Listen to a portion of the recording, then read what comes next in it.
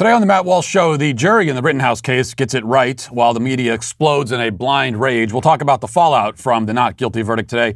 And a man plows through a Christmas parade in Wisconsin, injuring dozens and killing many. Many aspects of this case make it inconvenient for the corporate media. We'll talk about those facts today. And Fauci officially recommends boosters for all people over 18. Plus, the Fight for 15 movement has now become the Fight for 25 movement.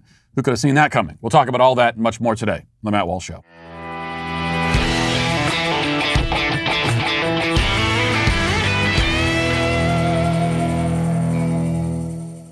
As an increasing number of companies fall all over themselves trying to appeal to the left, wouldn't it be nice to find one that supports your values? Well, I have one. You already know what I'm going to tell you. Charity Mobile. Charity Mobile is the pro-life phone company. They partner with you to automatically support the pro-life, pro-family charity of your choice with 5% of your monthly plan price. And they've sent millions of dollars to charities so far. And they also offer a great service. New activations and eligible accounts get a free cell phone with free activation and free shipping when you mention offer code Walsh. Plus, you get a free Christmas gift with every phone from Charity Mobile while supplies last. That's another thing you're not going to get from other companies is a Christmas gift. And they especially won't call it a Christmas gift like Charity Mobile does. Charity Mobile makes it easy to switch. You can keep your existing phone number, and you may even be able to keep your existing phone as well. If you need a new phone, no problem. They got you covered there, too. And they also have new flip phones with parental controls that allow you to disable mobile data usage, text and picture messaging, and more, which is so important. If you're a parent and you're going to get your kid a cell phone, make sure you get one of those kinds of phones so they can't go on the internet. You get all of that from Charity Mobile while, again, helping to build a culture of life in America. So switch to Charity Mobile and support the causes you care about. Call them at 1-877-474-3662 or chat with them online at CharityMobile.com and mention offer code Walsh. It's tempting to say that justice was done on Friday when the verdict in the Kyle Rittenhouse trial was returned and Kyle was found not guilty on all counts. It was certainly a just verdict, the right verdict, but we can't say that justice was done unless and until all of the people responsible for this political show trial are held accountable. The prosecutor should be disbarred. The media who smeared Kyle as a white supremacist serial killer should be sued into bankruptcy. Their lives should be ruined. They should suffer. We should want them to suffer for it because that's justice. And that still would not even the score. It wouldn't set everything right because they have taken something from Kyle Rittenhouse that he can never get back. Namely, his entire normal life, the life he ought to have lived, is gone. He is free as he should be, but he'll never really be free from the slander and defamation. That's what makes slander and defamation so insidious. He'll have to walk around with the scarlet R, racist, on his head forever because that's the reality that the media has constructed for him. And this is why they should pay and pay dearly.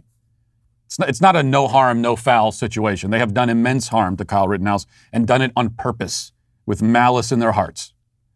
And they aren't done. After the verdict was read on Friday, the demons in the corporate media convulsed and screamed and vomited like a scene straight out of The Exorcist.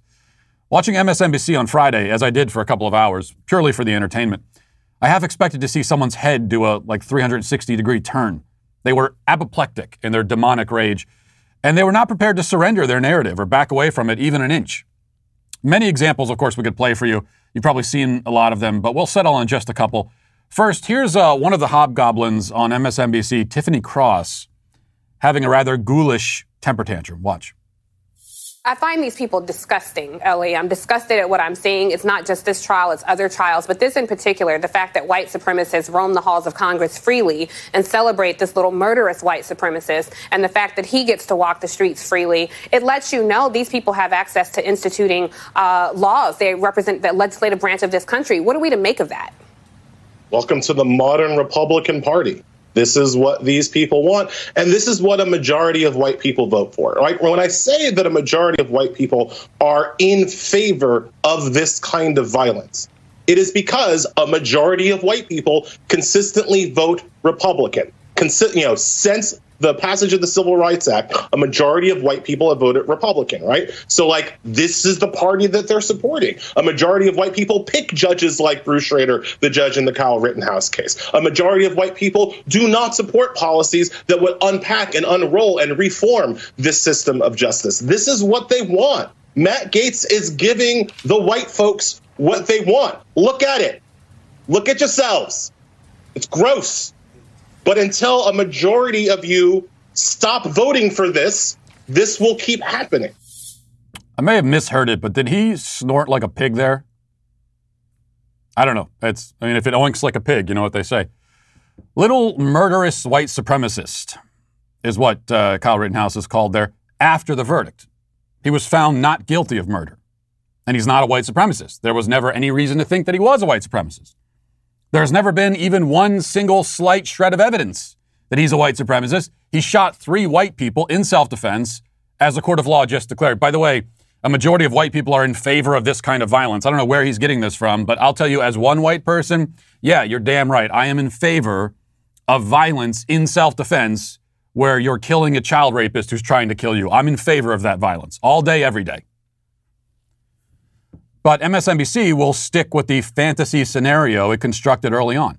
The people at MSNBC and across the corporate media and the American left, they arrived at a conclusion about the Rittenhouse case within 3 minutes of the last shot being fired, and they have not wavered from it, even the smallest bit, since that initial moment. That's because the truth doesn't matter at all. We'll get back to that point in a moment. But first, here's another example, somehow even more delusional. This is someone named Amber Ruffin, who has some kind of show on MSNBC or Peacock or whatever. Here she is. You guys, because I have my own show, I have a responsibility to say things that people need to know that aren't being said. It's a cool opportunity that I don't take lightly. There are very big, obvious truths that no one wants to say on TV, but I will. Now, just a few minutes before we started taping the show, Kyle Rittenhouse, the man accused of shooting 3 people during a Black Lives Matter protest, was declared not guilty on all charges. So, I can't believe I have to say this, but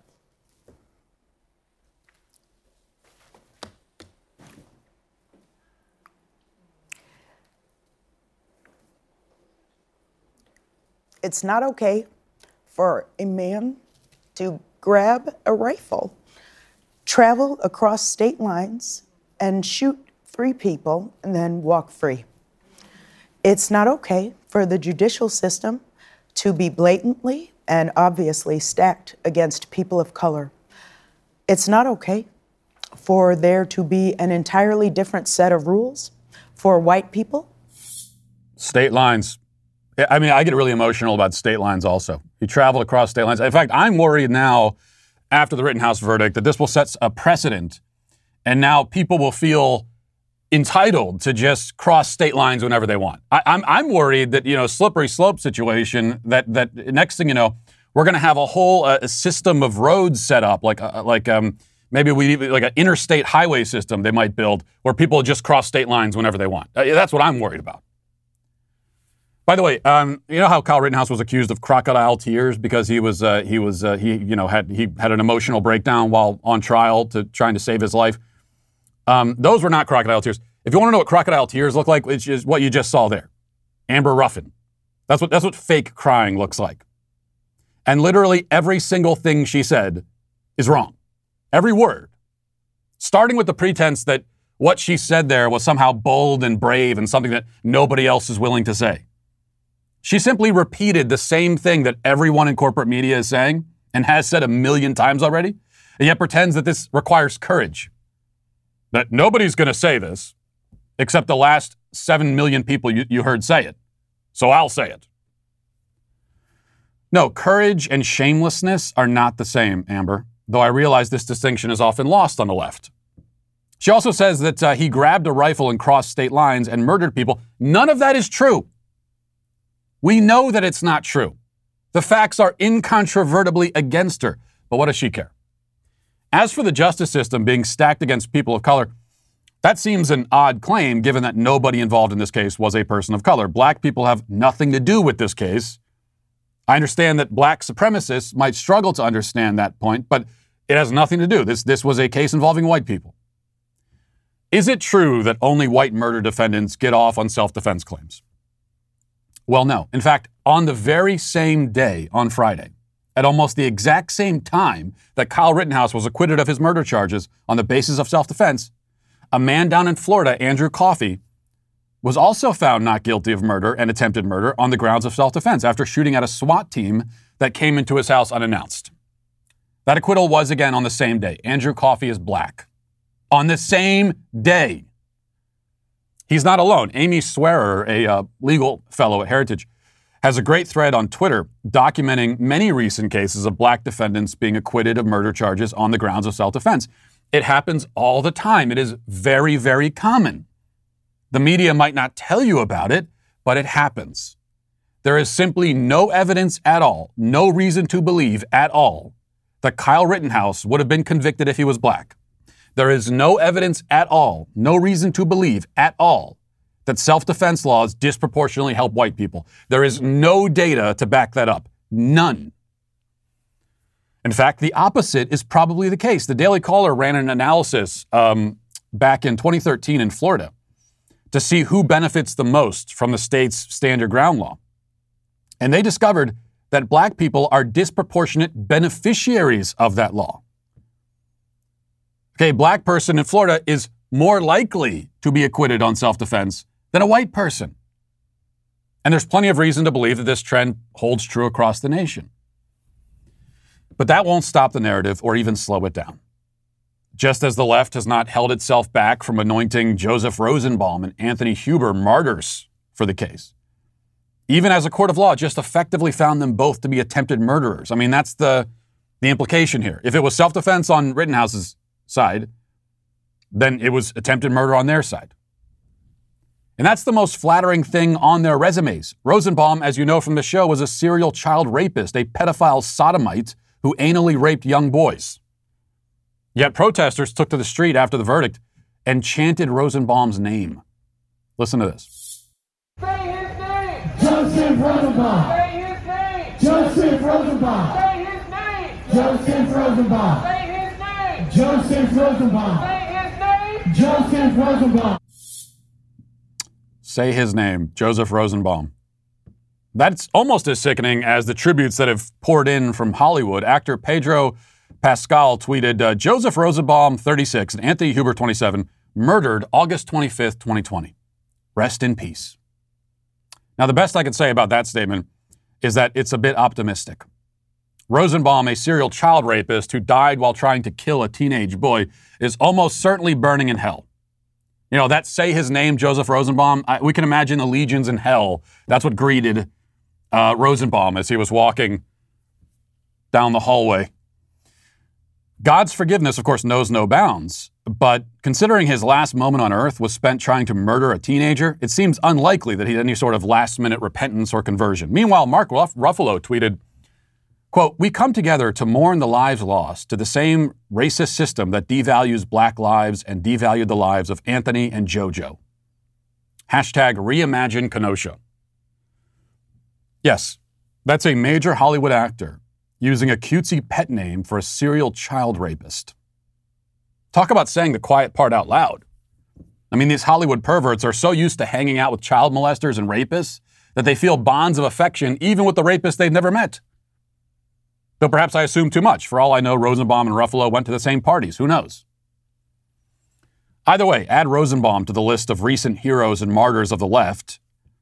It's a list that includes George Floyd, a man who forced his way into a woman's home and robbed her at gunpoint; Jacob Blake, a violent felon and alleged rapist and woman abuser who assaulted police, brandished a knife, got shot while trying to steal a car and kidnap children; Rayshard Brooks, a felon who passed out drunk in a fast food drive-through lane, then got himself shot while fighting with the cops and stealing their taser; Dante Wright, a wanted criminal who sexually assaulted a woman and robbed her at gunpoint. Now to this pantheon, this Mount Rushmore of deviants and demons, we can add Joseph Rosenbaum, child molester and rapist. These are the men that the left bids us to celebrate and admire.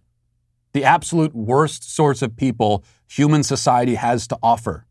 The dregs of humanity. The bottom of the barrel. These are meant to be our martyrs.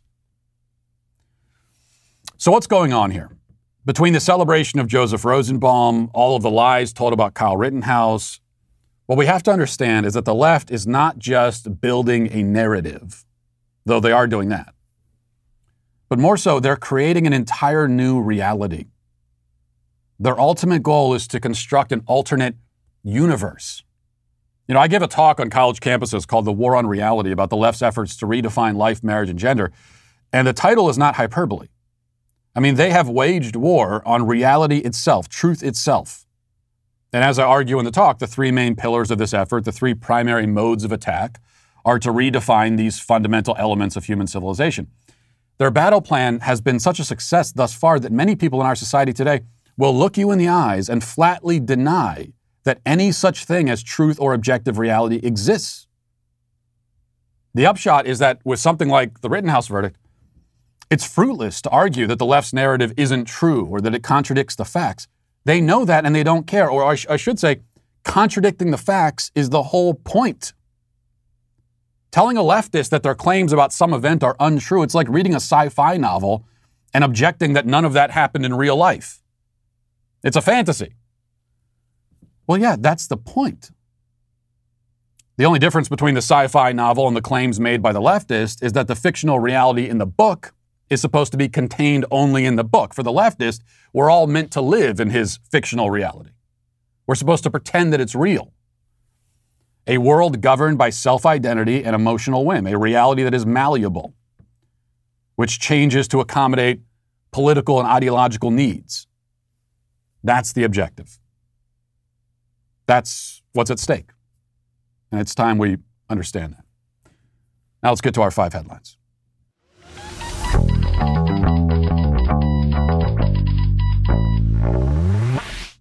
As we get into the holidays, you got to think about buying gifts. We have Thanksgiving coming up, and we know how expensive food is. I mean, I can't imagine putting together a Thanksgiving dinner, what that's going to cost us. All that means is that you got to save money wherever you can, and that's why you need to get the Get Upside app. My listeners are making up to 25 cents for every gallon of gas every time they fill up. Just download the free Get Upside app in the App Store or Google Play right now. Use promo code Walsh and get a bonus 25 cents per gallon on your first fill up. That's up to 50 cents cash back. You don't have to pay full price at the pump.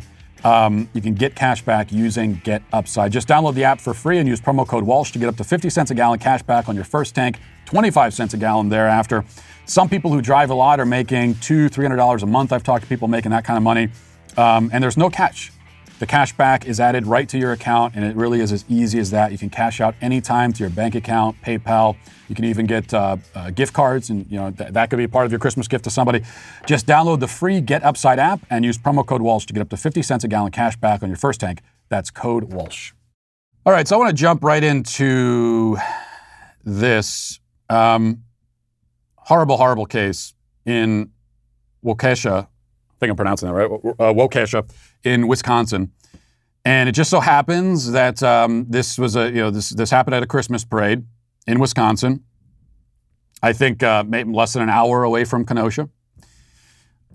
This was on Sunday, and they were having their Christmas parade, and a car, an SUV, drove through the middle of the parade. And as of the last time I checked, before we started filming, the death toll now is 5, with more than 40 people injured, many of them kids, because these were kids who were in the parade, dancing and singing, all that kind of stuff. And this car just goes right through the parade and keeps on driving. Now, let me read this from the Post-Millennial, and there's a lot of information we still don't have. I mean, this happened last night, and there's information coming in, and so of what I report right now, I'm not sure what of this will still be relevant by the time you listen to this, but this is from the Post-Millennial. It says, a suspect has been identified and is in custody for the mass casualty incident in Waukesha, Wisconsin, when a red Ford Escape plowed into a holiday parade. So far, 5 have been confirmed dead, more than 40 injured. According to court documents, 39-year-old Daryl Edward Brooks has been arrested as a suspect in the incident. Brooks is a career criminal with multiple priors and was released from jail 2 days prior to the incident after posting a $1,000 bail for 3 misdemeanors and 2 felonies. $1,000 bail. So you've got a career criminal, multiple convictions, charged with 5 criminal counts, 2 of them felonies, and he had a $1,000 bail. He has a history of resisting arrest, obstruction, battery, statutory sexual seduction, strangulation, suffocation, property destruction, illegal firearm possession, bail jumping, domestic violence, drug-related charges, and is a registered sex offender. And they let him out on $1,000 bail. Again, one of his prior crimes is bail jumping. The driver of the red SUV plowed through a police line at high speed and into a parade of Christmas marchers on Sunday, impacting more than 20 adults and children in a graphic scene captured on the city's live stream and cell phones of bystanders. I've seen some of the video of this. I don't recommend watching it. I mean, as you can imagine, extremely disturbing. But there are some important details that you find when you watch these videos, and we'll get to that in a second. Now, a little bit more on Darrell Brooks, which the Post-Millennial reports he's the person of interest. In a rap video on his YouTube page, Brooks is seen dancing in front of a red Ford Escape, the same type of vehicle used in Sunday's fatal incident. Waukesha, Wisconsin Police Chief Daniel Thompson confirmed in a press release following the tragedy that an officer who's been on the force for over 6 years opened fire on the vehicle and that a person of interest was in custody. Thompson emphasized that the investigation is, quote, very active. Okay, then we go over to what the corporate media is saying. And what we're being told so far, and again, this could change, but initial reports, and the media has been very short to report this. And in fact, CNN on CNN.com on their website, the big headline announcing this, that as it stands right now, what they're telling us is that there was no particular motive in this crime. That he, in fact, was fleeing from another crime, and that's why he drove right through a parade. So here is the local NBC affiliate.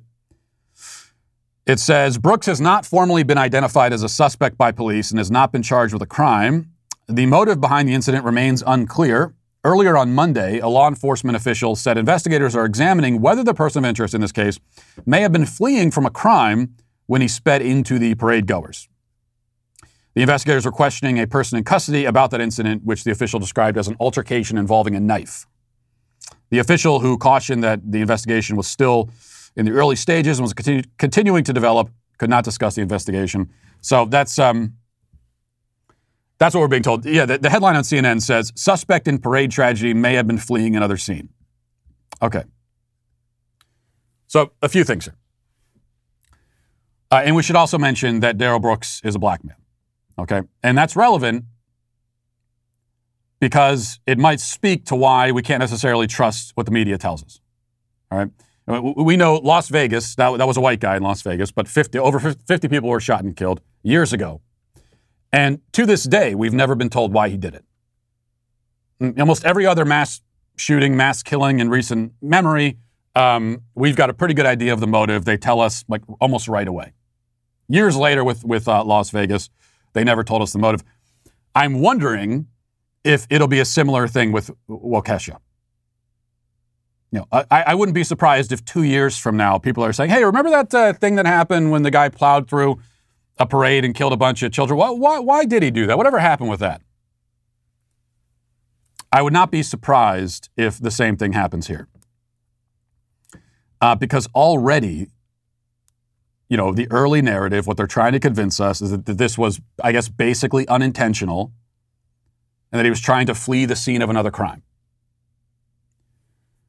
Now, in terms of sentencing, it really shouldn't make a difference because if this was intentional, he was trying to kill a bunch of people, or if this was callous disregard for human life and he didn't care if he killed a bunch of people, either way, it should be a death sentence. It should be an eye for an eye sentence where you strap him down on the road and then a parade of cars runs over him until he dies. That's what I believe in. Now, as it happens in Wisconsin, they don't have the death penalty anymore, as far as I know, but it should still be life in a cage, never leaving ever again, regardless of the motive, given how many people died. But even so, was this intentional? He was just trying to flee the scene of another crime? I don't believe that for a second. And I get very suspicious when I hear a motive like that proposed as a possibility, in that there's really no motive. Because you can see the video. It is very clear in the videos that he is intentionally targeting people. I mean, the car turns so that he hits more people. Now, if you're fleeing the scene of a crime, you're just trying to get away, and let's say you don't really care that much if you hit people, but your main motivation is you want to get away from the cops. Well, for one thing, you'd probably go around the parade just for the sake of going faster. You go around it. But also, you would start honking your horn. You would try to steer around people. Again, even if you don't care about their lives, it's going to let you go faster if you don't hit anybody. So it just doesn't make any sense. He never honks his horn, never announces that he's coming, makes no attempt to go around anybody. He goes through multiple intersections and never turns. And yet we're being told that potentially he was just fleeing the scene of another crime. I don't believe it. I don't buy it. Now, what we know is that this person of interest is a black man, and there are indications, there are reports that he was, at a minimum, a BLM supporter, and he appears to have rap videos where he's got a lot of anti-white rhetoric and that sort of thing. So you have to wonder, did that have anything to do with this? Was he at all motivated? I mean, is it a coincidence that this happened only a few miles away from Kenosha? A couple of days after the verdict?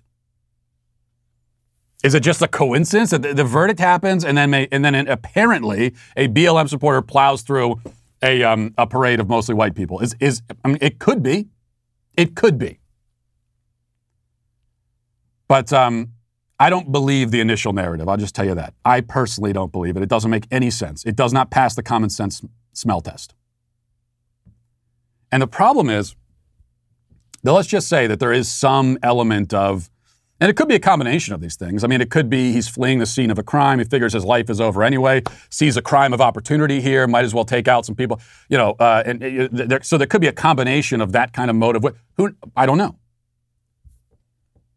But the problem is that, let's just say, theoretically, hypothetically, that there is at least some element of motive here, and that he was targeting these people, as he really appears to be doing in the video. And that he was spurred on in that direction by a lot of the misreporting and the false narratives in the media. Well, if that were the case, then we'd be relying on the media to tell us that it's their fault, partly, that this happened. I don't trust the media to tell me that. So we're in a position with this case that we're probably going to be Las Vegas. We're never going to know the truth.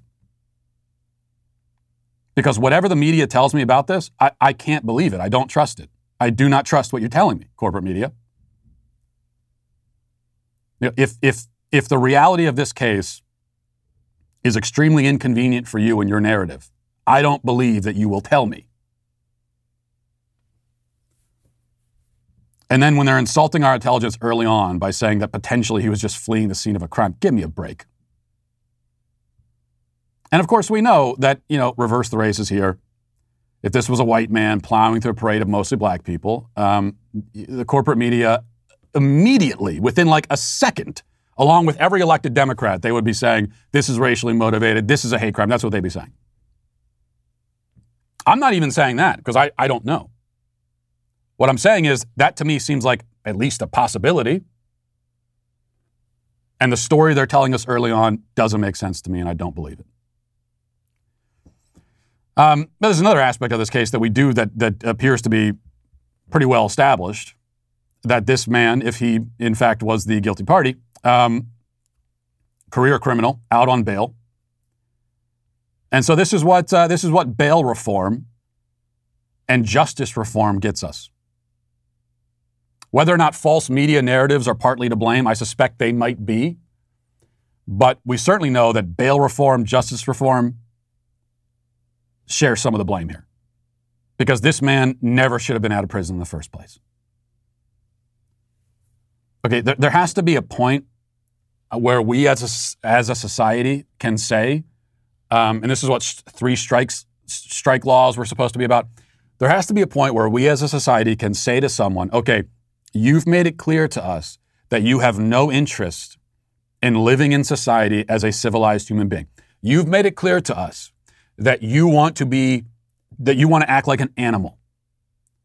And so that's how you're going to be treated. We're going to put you in a cage for the rest of your miserable life. There has to be a point where we can say that as a society. The idea that we keep cycling these people through the system and putting them back on the street until they do something so heinous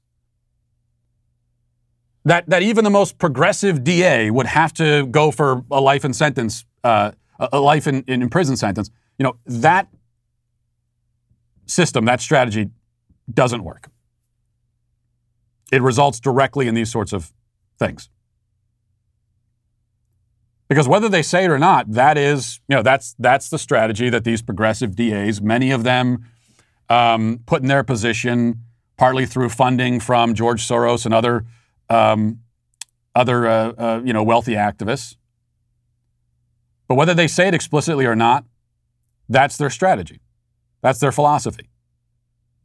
That they're going to keep putting people back on the street, keep putting them back on the street, until they do something, until they at least kill someone. And even then, they still might end up back on the street. All right.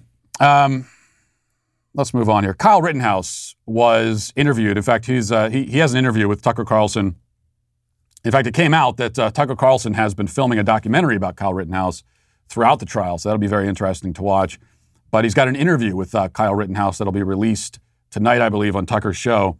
And there was a preview of that interview that came out on Sunday. And Rittenhouse made a surprising comment that, based on what I saw, the reaction on social media, even some people on the right are criticizing him for this. I think that's unfair, but let's listen to Kyle here. This has nothing to do with race. It never had anything to do with race. It had to do with the right to self-defense. Right. I'm not a racist person. I support the BLM movement. I support peacefully demonstrating. And I believe there needs to be change. I believe there's a lot of prosecutorial misconduct, not just in my case, but in other cases. Okay, so he says, I support the BLM movement. Now, like I said, I saw some criticism, even on the right, towards Kyle Rittenhouse for that comment. I don't blame the kid for this. I don't think it's fair at all to criticize him. He's worried for his own safety and his family's safety, number one. And also, remember something, that Democrats are pushing for a federal investigation. They have not let this go. And they're not going to let it go. They're going to pursue this young man for the rest of his life. But now they're pushing for a federal investigation. So I'm sure from Kyle Rittenhouse's perspective, and I'm sure he's also been told this by his lawyer, I don't know that, but I would assume that his lawyers maybe have said something like this, that if he makes any comments publicly that could at all be construed as in any way critical of BLM, then that will open the door for them to, come after him officially. It shouldn't be that way, of course, but that's how it is. So I wouldn't criticize him at all after everything he's been through to say that. Still, it does show what sort of stranglehold leftist grievance organizations like BLM have. That even Kyle Rittenhouse, after BLM, they are the ones who tried to lynch him. They are the lynch mob here. And even after going through all of that, he will still feels like he has to say, that he supports the very lynch mob that came after him. I say that not as a criticism of Kyle Rittenhouse, but more of the lynch mob itself, that this is the society they've created. But I'll be interested to see the rest of that interview on Tucker Carlson's show tonight. Next, Anthony Fauci now officially recommends boosters for everyone over the age of 18, and that will soon, of course, be everyone of all ages, but here he is on CNN. Do you recommend that every single American 18 and older get a booster shot? Absolutely, Dana. Let's make it clear. When there's lack of clarity, people get confused. They're not sure what to do. If you are 18 or older and you've been vaccinated, fully vaccinated with the Moderna or the Pfizer mRNA 6 months or more ago, get a booster. If it's J&J and it's 2 months ago or more, get a booster. I don't think we should get hung up on should, may. Just go out and get boosted. We know they're safe and we know they're highly effective in bringing very, very high up the optimization of your protection. So just go ahead and get boosted. Now's the time to do it.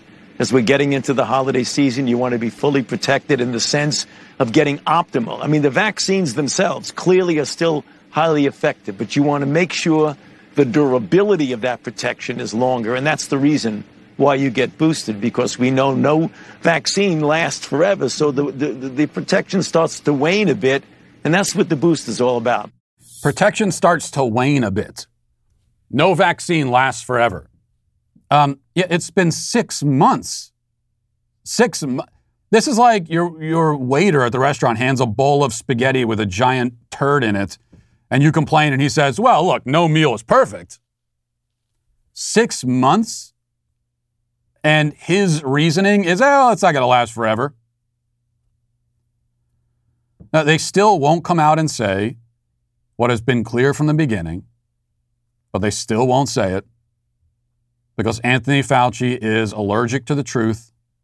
And also, like we talked about at the beginning, this is all part of their false reality. So they feel no obligation to the truth whatsoever. They've completely severed themselves from it.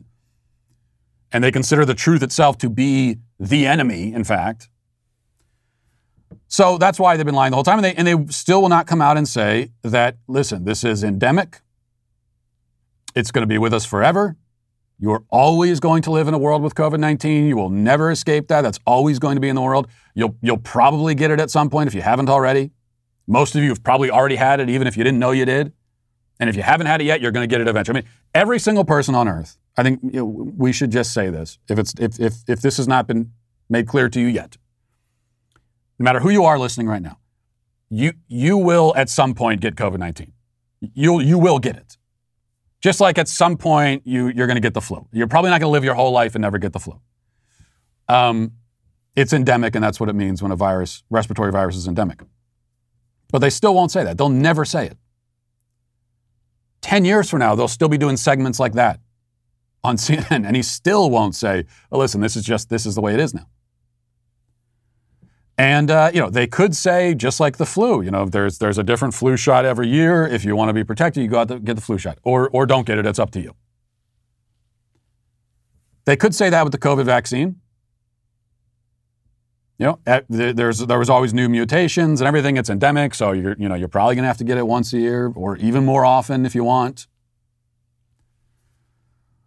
But they can't say that, because the other thing is, if they say that, kind of ironically, it makes people less afraid. In the long term, it makes you less afraid.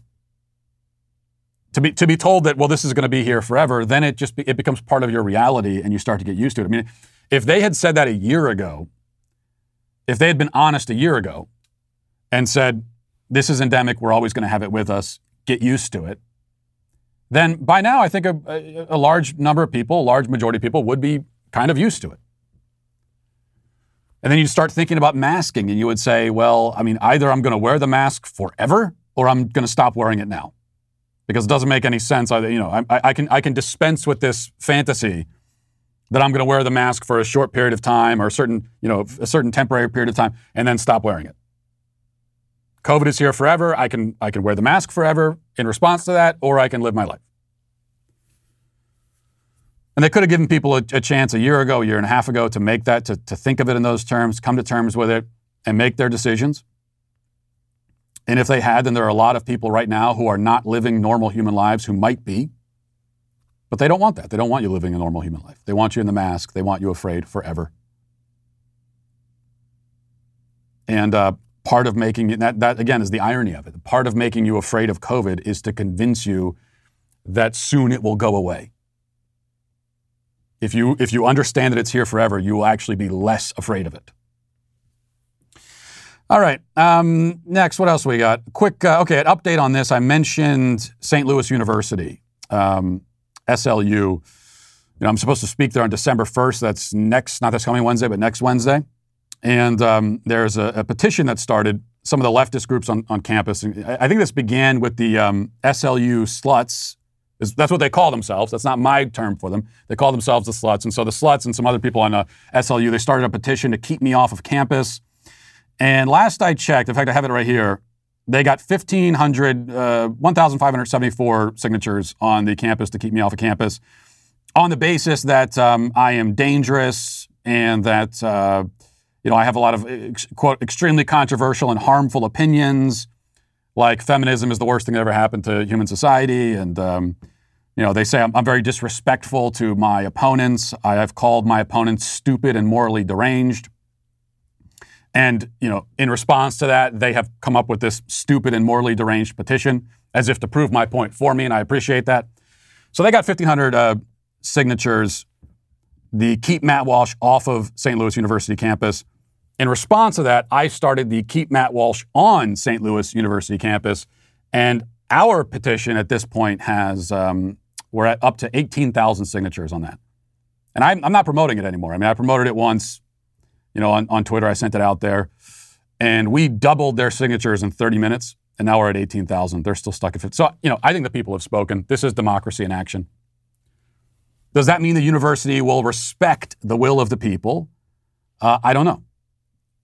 Or will they engage in an insurrection by usurping the will of the people and keeping me off of campus? I'm not sure about that. I will tell you that the administrators on SLU, we're still working through this. They're pulling all manner of dirty tricks right now, trying to get the event shut down or trying to convince me to shut it down.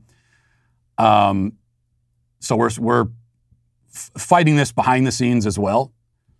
But one thing they're doing, and this is something that a lot of liberal campuses have cued on to, is that, well, just keep putting in all these quote unquote safety measures because of COVID. Keep putting them in place until you convince the speaker to pull out because they don't want to take part in the whole charade anymore. And so that's what the administrators are doing right now. They let the last I heard on Friday, they contacted the conservative group, College Republicans, who are bringing me on campus. And they had a whole bevy of new safety precautions they wanted to put in place. And interestingly enough, shockingly, there have been other events on campus in the last year where these safety precautions have not been put in place, but for me, they want them. So we're still working through that. And but I'll tell you one thing, as far as I'm concerned, no matter what, I am going to be on St. Louis University campus next Wednesday.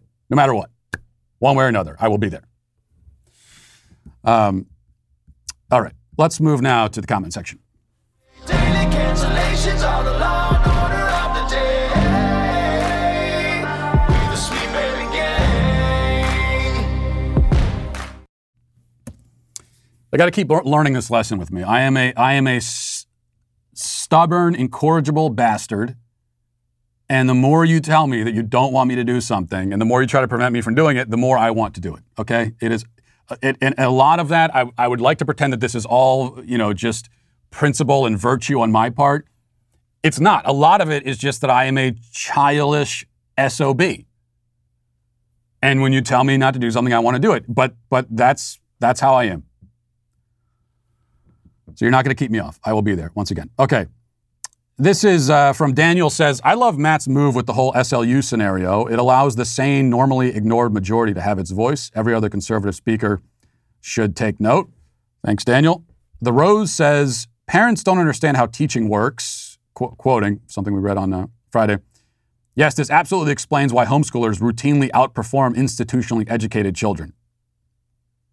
Yeah, that's one of the dirty little secrets about homeschooling is that academically, homeschoolers often vastly outperform public schoolers.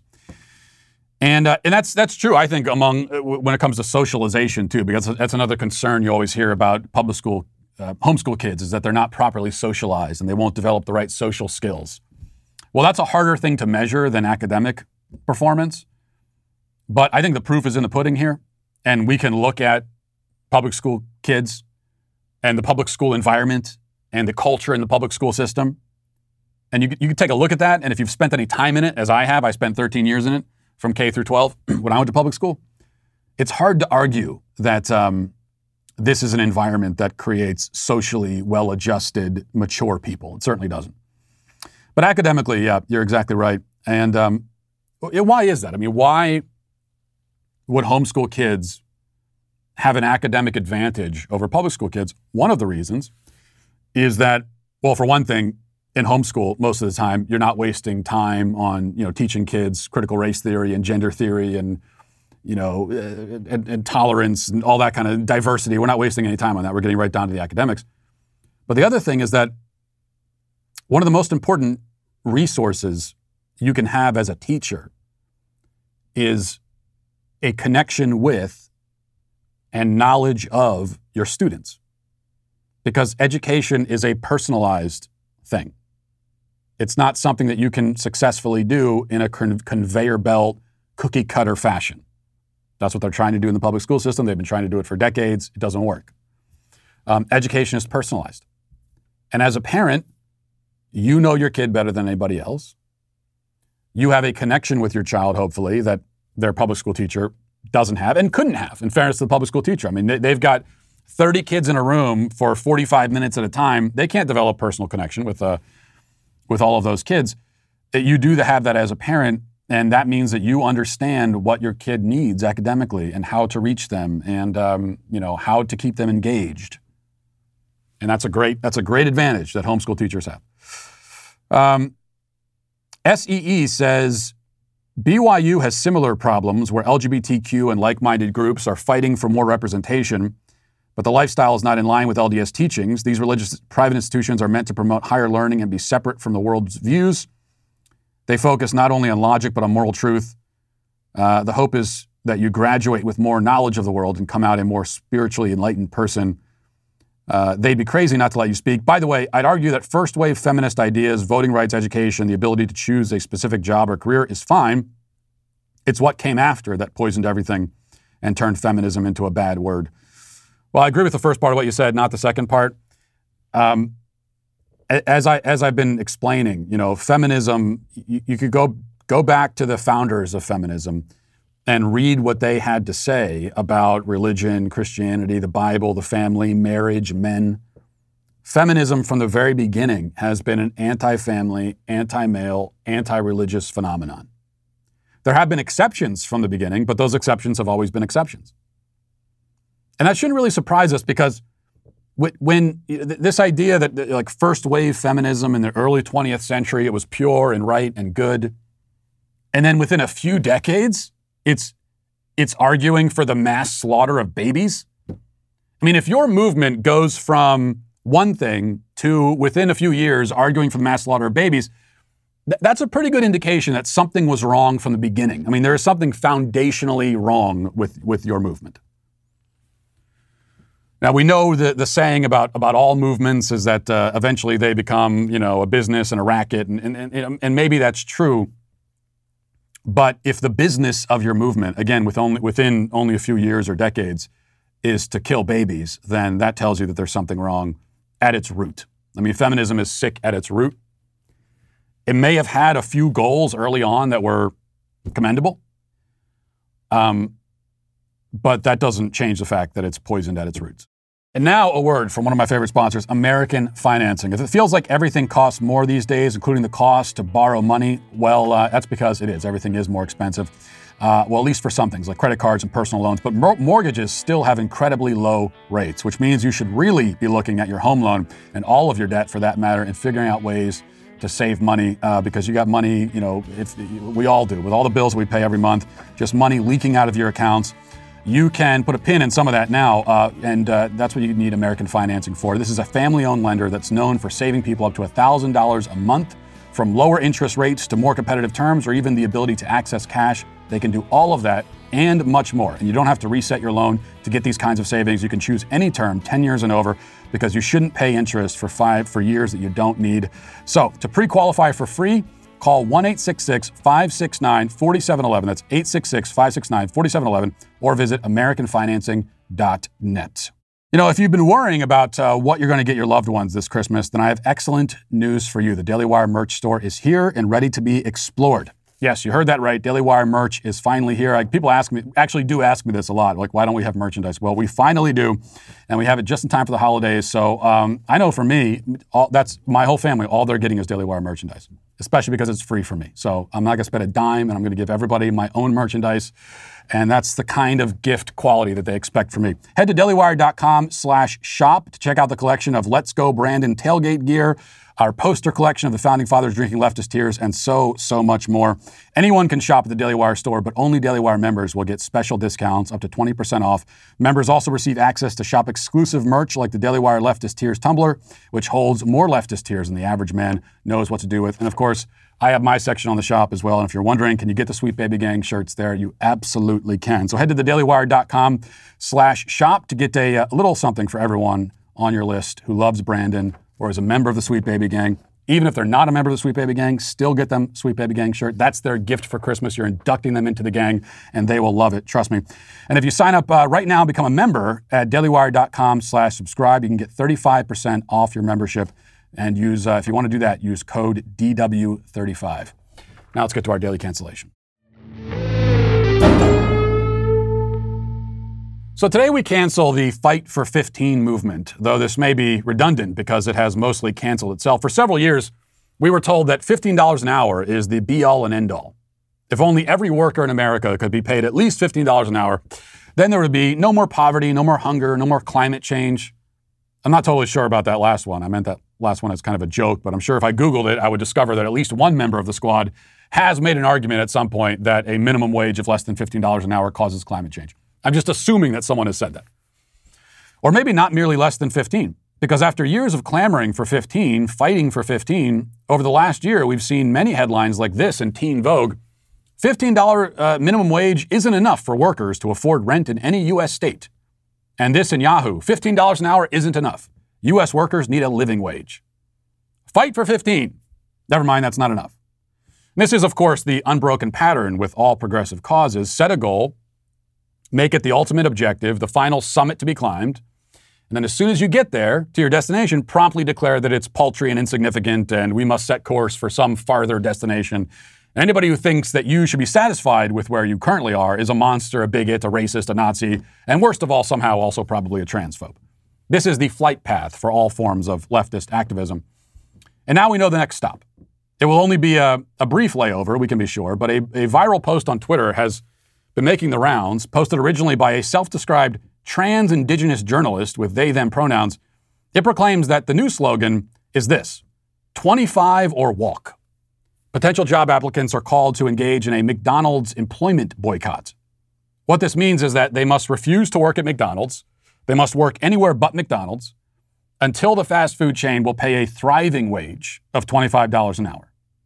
I mean, who needs a living wage anymore? Let's go for a thriving wage. It also calls for a disruption of McDonald's hiring resources. You're encouraged to apply for a job, schedule the interview, and then either never show for the interview or accept the job but don't show up to work. The idea is to focus the energy on one company, bully them into raising their wage to $25 an hour, and then wait for the other dominoes to fall.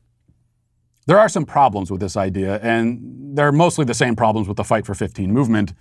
When it comes, and then it'll be the same problems when it becomes the Fight for 35 movement, and the Fight for 55, and the fight for $600 an hour.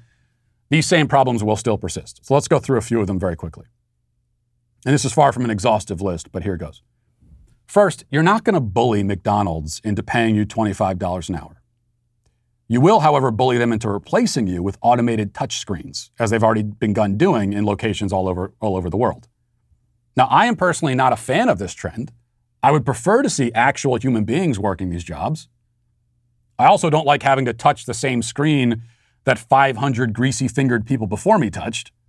And the catch-22, as always, is that none of the human workers in the building have the skill or knowledge required to fix the automated systems when they malfunction.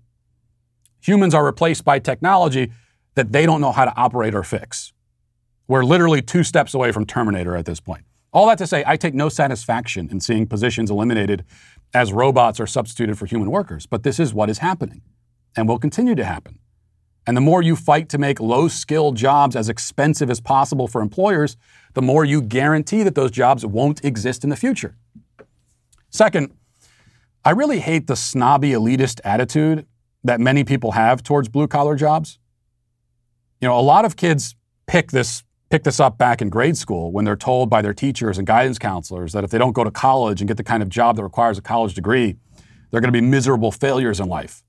If they take this propaganda at face value and they go to college, even if they graduate and end up unemployed and living at their parents' house, still they feel entitled to turn their noses up at people who work for a living and oftentimes make a lot more money than they do, which isn't hard if they're unemployed. There are many, and I mean hundreds and hundreds of jobs, so-called blue-collar jobs that don't require a college education and yet do require specialized skill. And you can make a very respectable living in them while also providing necessary goods and services to the public. Mechanics, plumbers, electricians, just a few examples. These are jobs where you should be able to, and certainly can, earn both a living wage and a thriving wage. Not because the government mandates it, but because you earn it. But running a cash register at a fast food chain is not one of those kinds of jobs. Entry-level fast food jobs are very, very low-skilled. Being a mechanic is not low-skilled. Running a cash register at a fast food joint is. It's so low-skilled that a 12-year-old could do it, if not for child labor laws. There's a reason the positions can so easily be replaced by touch screens. I mean, you're doing a job that the customer can do themselves. This weekend, we needed a new water heater at our house, and some guys came this weekend to install it. I can't do that myself. I needed someone with their skills to do it. I can, however, punch my own order into the screen at McDonald's. I can even bag my own food if we want to do it buffet style.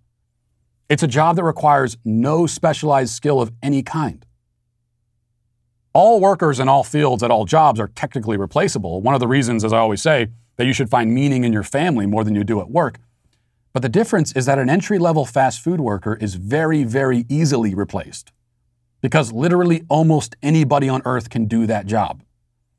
Now, I don't say this as an insult to people who work those jobs. I worked them too when I was a teenager. That's because those kinds of jobs, along with the minimum wage itself, are made for teenagers. They're not intended to be a career. You're not supposed to be trying to live off them. $25 an hour? That's what mechanics and technicians and athletic trainers and sheet metal workers make.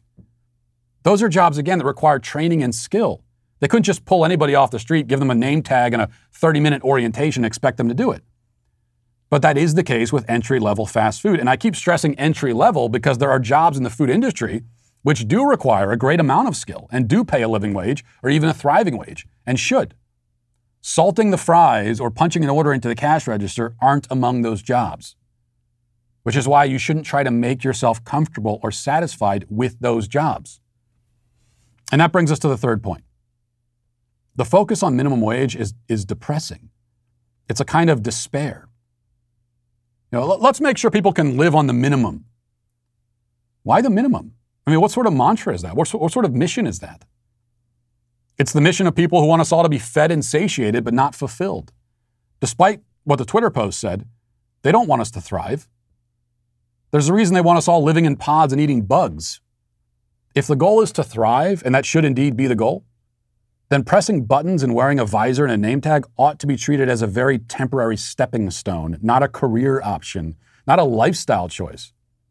I mean, even if we could flip a magic switch and ensure that you can live off of, even financially thrive off of, entry-level fast food jobs, you still wouldn't really be thriving because you'd still be doing a mostly mindless job that requires no skill.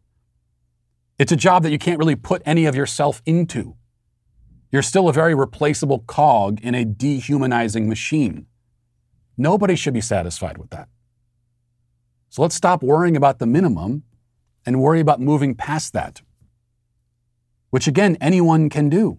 That's the good news. If you're stuck at a minimum wage job at a fast food place and you want to move up to the next step and move beyond that, all you got to do, tuck your shirt in, show up to work on time, be reliable, be at least moderately cheerful with the customers. That's the hardest part of the job. Believe me, I know. Do that for 6 months and you're already going to get a promotion because the bar is so low. And that should be the goal, not the minimum wage, which is why today, the entire minimum wage, in fact, I think, is canceled. And we'll leave it there for today. Thanks for watching. Thanks for listening. Have a great day. Godspeed.